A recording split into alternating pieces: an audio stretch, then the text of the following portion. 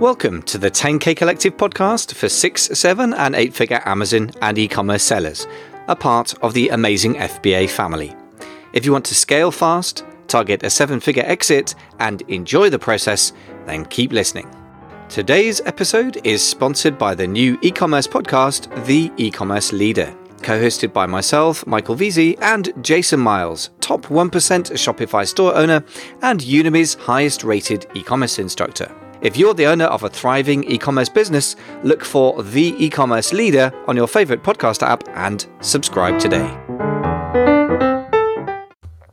Hey there, folks. Welcome back. Today, I'm in the middle of a discussion with Chris Shipfilling of Global Wired Advisors. They are a lower or middle market investment bank. Now, the primitive version of what they do is they're an intermediary, so they're kind of a version of a broker, but it's obviously more sophisticated than that. And today, we're really focusing on the idea of why corporate strategics or private equity in particular is more and more interested in e-commerce and how that changes the system that we all sell within as well, even if you never change your, never sell your business, I should say, in your entire life. You're going to get into a bit of the case study of a recent $3 million EBITDA business that Chris and Jason and the team at Global Wired Advisors dealt with. And really just trying to work out where have things been, where are they heading next, and then finding ways to operate within a system where there's very, very big capital being brought to bear. How do we compete? How do we stay ahead of the game? So those are the few of the things that we're going to cover. This is deep stuff. I cannot claim that you're going to learn everything you need to know in the next 20 minutes, but I certainly think if it's thought-provoking and it provokes you to further investigation and self-education, we'll have done you a big service. So enjoy the show and don't forget to subscribe as well at the end. Thank you. So tell us a bit more about this, the sort of next slide and where we're going with this stuff. A couple good data points. I mean, look, the reality is there's been $3 billion of aggregate, what we call dry powder, which is just capital that's been raised for these aggregators that are out there. When you really start to look at what is on corporate balance sheets and how much dry powder is on out in just private equity alone, I mean, you're talking about $1.2 trillion worth of what we call dry powder, right? When you look at just what is, reserved or earmarked for consumer discretionary, it's close to $300 to $500 billion worth of capital that's ready to deploy into consumer products across the board. So when you start thinking about it from that perspective and you go 3 billion versus there's so much cash yet still to deploy in the space, these are all really good nuggets for everybody listening who's a seller.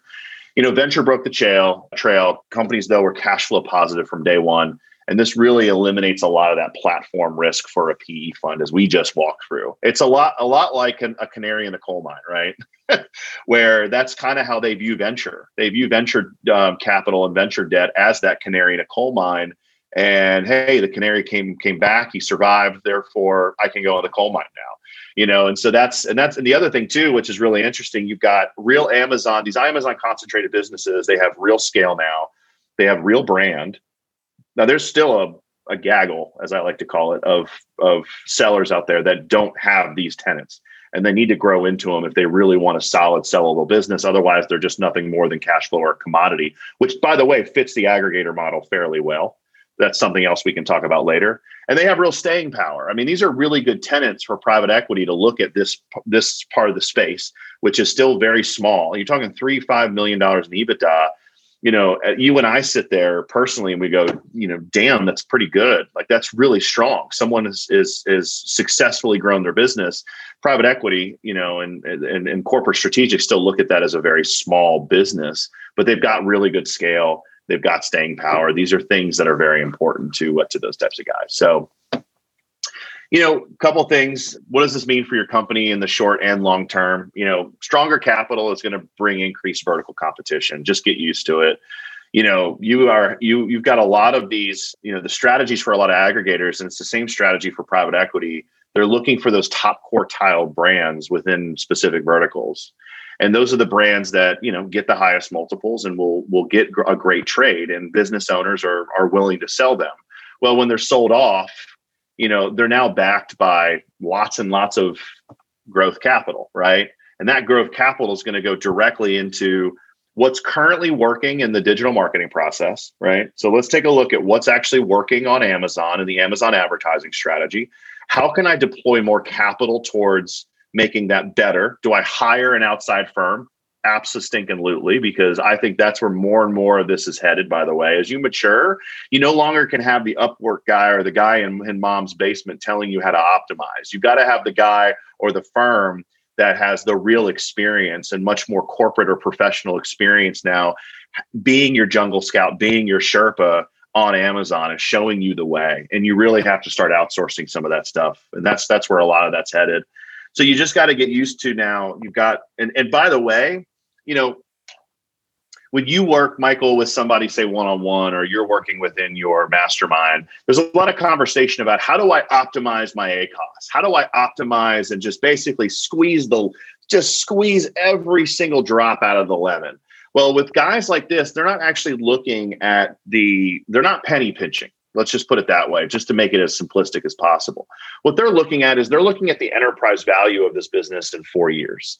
And so to them, they're going, I actually need massive amounts of growth. The financial health is already there. I'm just going to pour lots and lots of dollars to acquire customers. That's what I'm going to do. So I'm not nearly as concerned as the sole proprietor about my ACOS percentage. In fact, year 1, year 2, I may not even care at all. I'm just trying to get a brand out there with as much awareness as possible. So you do have a higher risk of actually running the business as a sole proprietor. If you don't find really smart people to latch onto, whether that be a mastermind, plugging the 10K collective, or whether that be, just a professional advertising firm, a professional optimizing firm, to really that you can hitch your wagon to and help. So, most first generation business owners that you and I work with, they're so good at building, but new capital is really great at that maturity and that mature growth. And that's really what's going to happen in the next 3 to 4 years. Interesting.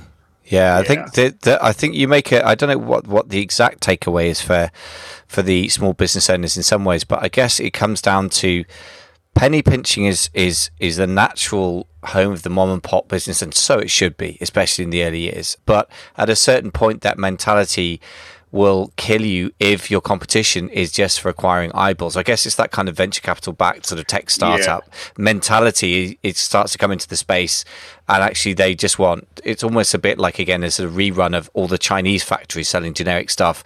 They don't care about profit. They want market share, and that's it. And if we are too obsessed with profit and in the short term, obviously it's got to be cash flowable. But, that implies, again, at some point, if everyone else is very, very funded with debt or equity, we've either got to be equally funded or we've got to sell up, right? I mean, this is my, brutal realization recently. I've just been looking at this. I mean, do you agree with that rather crude statement? I would. I'd say there's really two. There's a way to bifurcate this. There's a way to kind of go in two different paths. And I think one path is, the takeaway really for your listeners is, hey, don't hide your head under the sand with all of this new capital. Be aware of it. Be on top of it, know that it exists, and go find lots of ways to combat it. There's so many different conferences. I just spoke recently at it was called the $1 Billion Seller Summit by Kevin King. And the speakers that were there were phenomenal. I mean, giving you hacks and tips and tricks throughout all of this new capital getting poured into the platform. This isn't a loser conversation. This is you just got to think about things a bit differently. This is a pivot conversation, not a loser conversation. And be aware of it. Find new groups. If you've been just going at it alone with lots of pride, saying, screw it, I can do it on my own. I'm the alpha. Realize that, hey, you may just need to find a couple friends. You may need to get part of some good groups. You may need, for the first time, actually reach out to some advertising agencies that are just amazing at what they do. And because they're the ones that are concentrated, they know their lane and they know it well. And so they're going to be able to provide extremely good strategy to deploy into your business to help you continue to win moving forward. But that might not be the path. So as I was saying, this isn't a loser conversation. This isn't something that you should walk away feeling like, oh gosh, I feel down. No, this is just a pivot conversation. Just, finding the ways now to pivot your business to win going forward it's a new time period and you have to adapt to it. That's basically what I'm saying. But you got to be very aware of what's happening on the back end. You got to be very aware of what's happening from a financial perspective, a financial markets perspective, because that will help inform your strategy and how you move forward. So, but look, there's good news. That's not even bad news. That's just an awareness conversation. The really good news is, look, the landscape of opportunity is increasing. Complexity is increasing with it, as we just walked through, but your opportunity is increasing. Finding the right structure, exit is now a more complex equation to meet your goals. But that's a good thing, because it just means that there's going to be more options for you, right? Demand creates more options. And so with this new market pressure, the punchline really is valuations are expanding. That's, again, really, really good news for the listeners. So as you're looking towards an exit process and you're kind of doing an analysis of your own business, we've talked before about, hey, here are some of the very pragmatic ways to grow the company. But the light at the end of the tunnel is we're growing now, and we're maturing into an era going forward for the next lots and lots of years where valuations are starting to expand. It's going to get better from here. Excellent news. Excellent. That's very good to hear. Yes. So what are your other sort of thoughts on the bigger picture here? Bigger picture, I think it just, continue to do what you're doing. But I think, again, it just goes back to what I said, just a couple minutes ago. You're probably going to have to pivot your business. And I can't just sit here. It's going to be a customized pivot, right?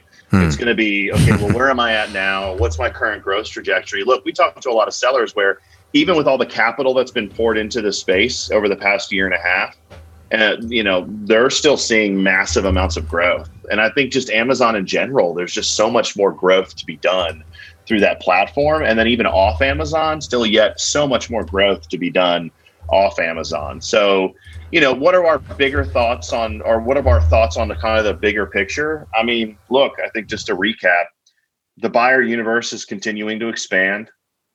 The way that you react to your business needs to continue to change, I think, in real time. And the worth of your company continues to go up. This is really good. This is really good news for a seller. Very, very, very good news. So amazing. Well, that is very, very good news, and it's actually fairly unallied.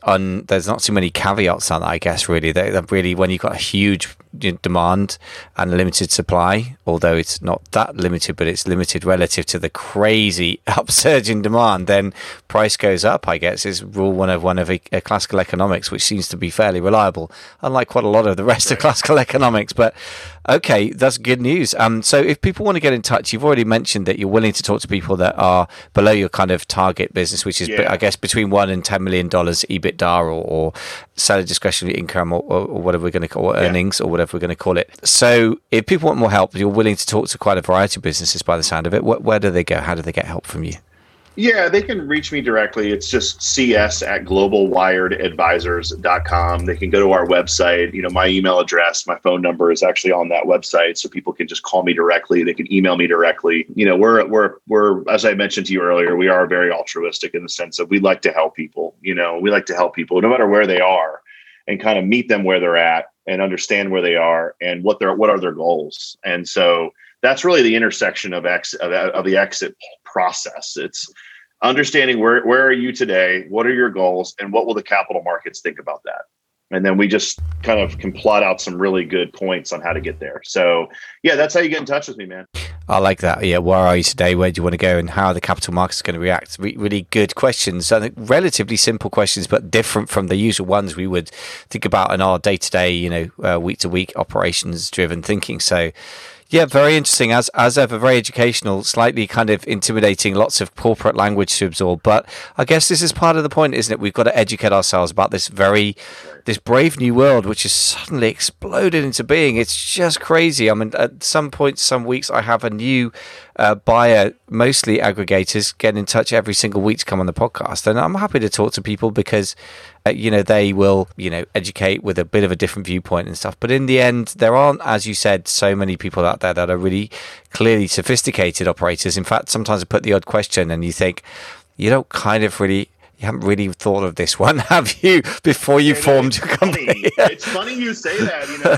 There's a lot of that. I mean, look, I think we're up to 76 now and counting. We get approached by at least 2 a week. And we also get approached by guys who would love introductions to venture debt. And so, because they think they can now do an aggregator roll up, because They're a lot of hubris. There's a lot of pride involved. Going, well, they can do it, I can do it, and it's like, I don't think so. Look, I'll tell you this, and you'll probably get a good laugh. I won't name names, but I had a friend of mine who he actually runs a pretty decent private equity fund up in Boston, and he was talking to an aggregator. If I said the name, you would know. He was specifically talking to their wholesale lead, like their wholesale director, someone who's really going to help them get into just, away from and into retail, brick and mortar retail, right? With some of these brands. This particular guy, him and I became friends because we both came from that operating world in CPG. And he goes, Chris, I had one conversation with this person, and I'm telling you right now, they have no idea what they're doing. None, zero, zilch, which was pretty damning. This guy's a fairly forgiving person, and he was just like, there was no hope, none at all. So, you're right. It's to your point, there's some folks where you're like, I don't think you've actually thought through this yet. Yeah. I don't think you've thought through everything yet. So anyway. There's going to be some shakeouts. And I guess what's interesting is that the landscape as it is now is violently different from even when, you and I and Jason spoke about things in, April? Getting on for a year ago. So, April 2020 when the world was different.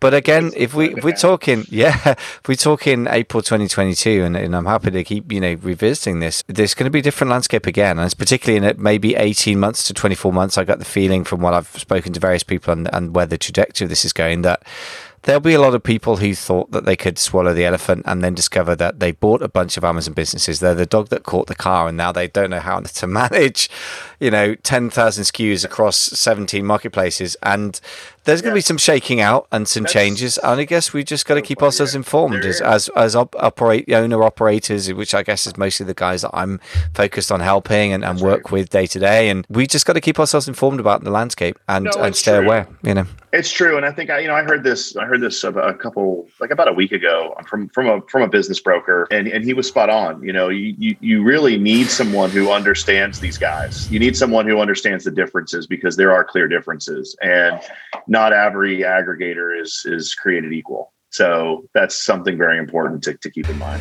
It is, yeah. Well, on that slightly scary note, but I think that, you've obviously shown your chops with understanding the really what strikes me is how to speak the language of and work in the sort of rather more process-driven world of the private equity, the family trusts, which are smart money but not really aggressive money. And I think there's a difference between that venture capitalist thing, which is, nobody seems to actually really care about profit at all, or even positive cash flow, which is kind of mystifying to most small business owners because we're really aware of it. Either that or you're dead in the water. Versus private equity, which has got a more of a rational mentality, I would call it. And yet there is a real difference in the approach, the structuredness, the language between essentially the small business owner who probably has the same sort of priorities at heart: stability, profitability, growth, but expresses it in a different way. And it strikes me that you guys are almost like translators or interpreters between two people that have similar priorities at heart, but speak different language. And that's what strikes me, that you really do need to be able to speak the language, otherwise you can't interpret. So it's a different type of analysis as well, and I think that's part of the language. It's the way that they analyze a business and why they see something as a good fit or not a good fit. Being able to really speak that analysis very, very well and bridge that gap, to your point of taking a business that may not be as large or complex, or maybe a little complex or just different, and explaining that to why this is a good fit for a particular firm. So you're right, man. That's exactly right. So. Great. Well, so anyone out there listening, he's in the enviable position of getting a $1 million EBITDA business plus. Definitely, you know who to talk to. And thanks to your generous offer as well, that people with smaller businesses would be very, very wise, clearly, to talk to you and get some of the wisdom that you would have to offer. So, Chris, as ever, thought-provoking and very interesting, intellectually stimulating stuff. Thank you. Thank you so much for coming on the show. Appreciate it, man.